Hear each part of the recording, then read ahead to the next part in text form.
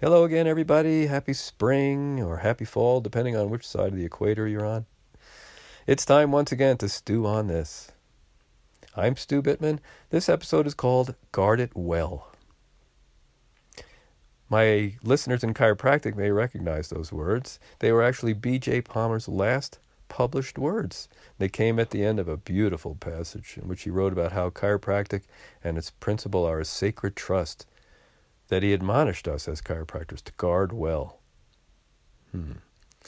Seems to me there's another sacred trust that we would all benefit greatly from guarding well, especially in this world right now, and that is our energy.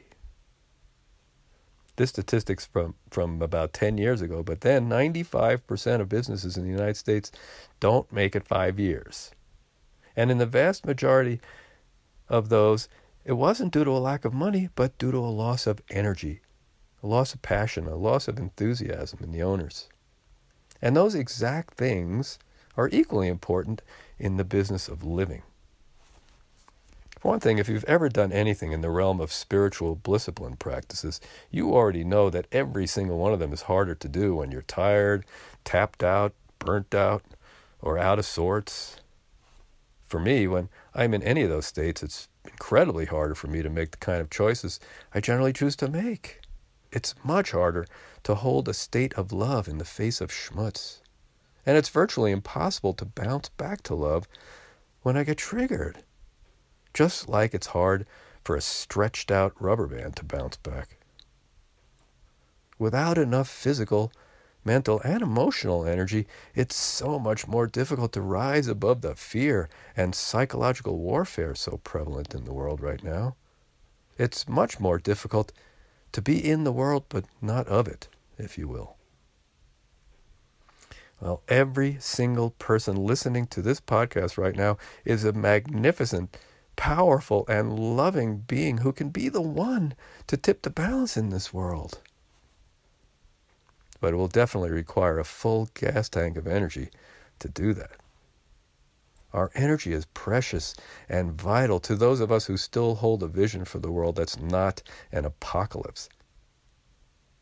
And it's vital, actually, in every aspect of our lives, in our relationships, in our connection to self, in our clarity of purpose or mission, in our very level of fulfillment and enjoyment of life.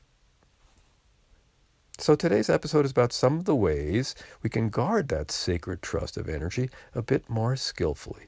And it's related to one of the 5 most common regrets of the dying.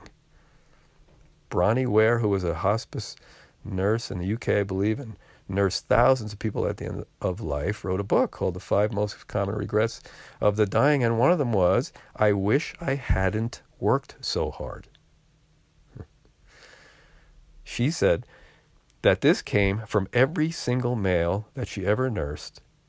It was primarily about missing out on their children's youth or their partner's companionship or both.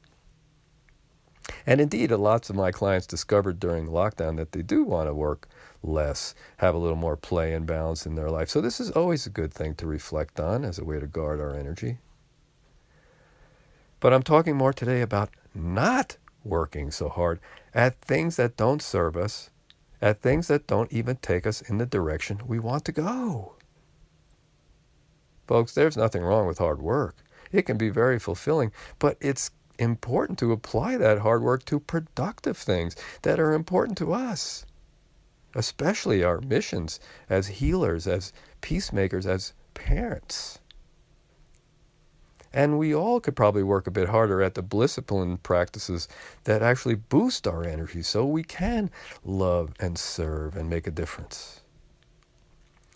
Perhaps the best place to start is to stop working so hard at things that, again, are unproductive or that we have no control over. The things that generally turn us into Sisyphus. It's not so easy to say twice.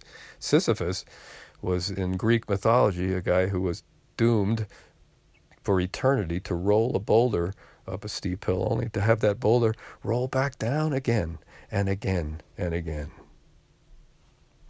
So, my first suggestion, A lot of us work extremely hard at trying to control and manipulate people and the world in order to make things more okay for us, especially when we get triggered.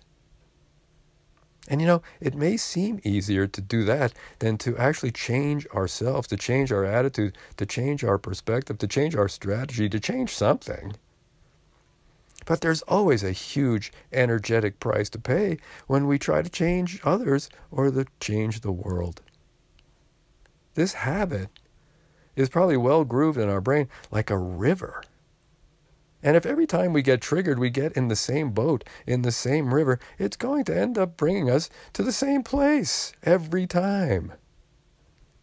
In this river metaphor, if the river was the Mississippi, we'd end up in New Orleans. Well, I may hate New Orleans. I may intend not going there. But I keep ending up there, and I might tend to work hard at changing everything and everyone in New Orleans, but there's another option. It takes a bit of energy to jump out of that boat or to actually not get into the boat. But believe me, it takes far more work and energy to change New Orleans and everyone in it. Historically, going down the river and winding up in New Orleans, for me, was all about people-pleasing in order to avoid conflict and to avoid the need to actually speak my truth. So, of course, this was always at my own expense. And I can't even begin to describe to you the energy that was released and the freedom I felt when I transformed that and stopped getting in that boat. Here's suggestion number 2.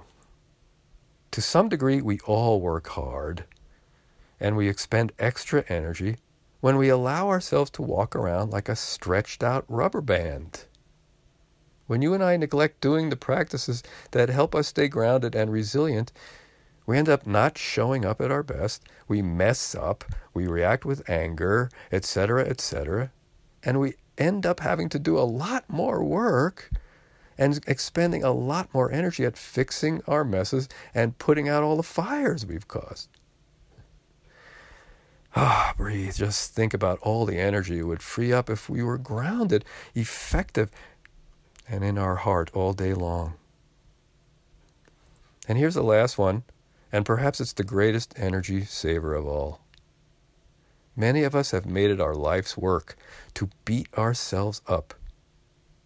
And we work incredibly hard at thinking we should somehow be different, somehow be better, bigger, smaller, or smarter than we are. Well, to this last one, I'm going to apply the words of Bob Newhart in his classic psychiatrist skit. Stop it! Life is too short, folks. Life is too beautiful, and there's too much for us to do to waste our energy on rolling that particular boulder up the hill. You know what? Perhaps if we stopped beating ourselves up, we'd actually have the energy to grow and evolve. And right here, I'm going to stop and remind you that I am including myself in all of these suggestions, as always. So if this resonates with you, I suggest paying some extra attention over the next week or two and see if you can come up with a list of things you work hard at that aren't productive, things that deplete your energy, things that turn you into Sisyphus. These are the very things you'll likely regret working so hard at when you're at the end of your life. As peaceful warriors, our energy is a sacred trust that we can all choose to guard well. And that's probably a really good idea because it appears there will be plenty of hard work for us to do in the future. Stew on that, and I'll see you next week.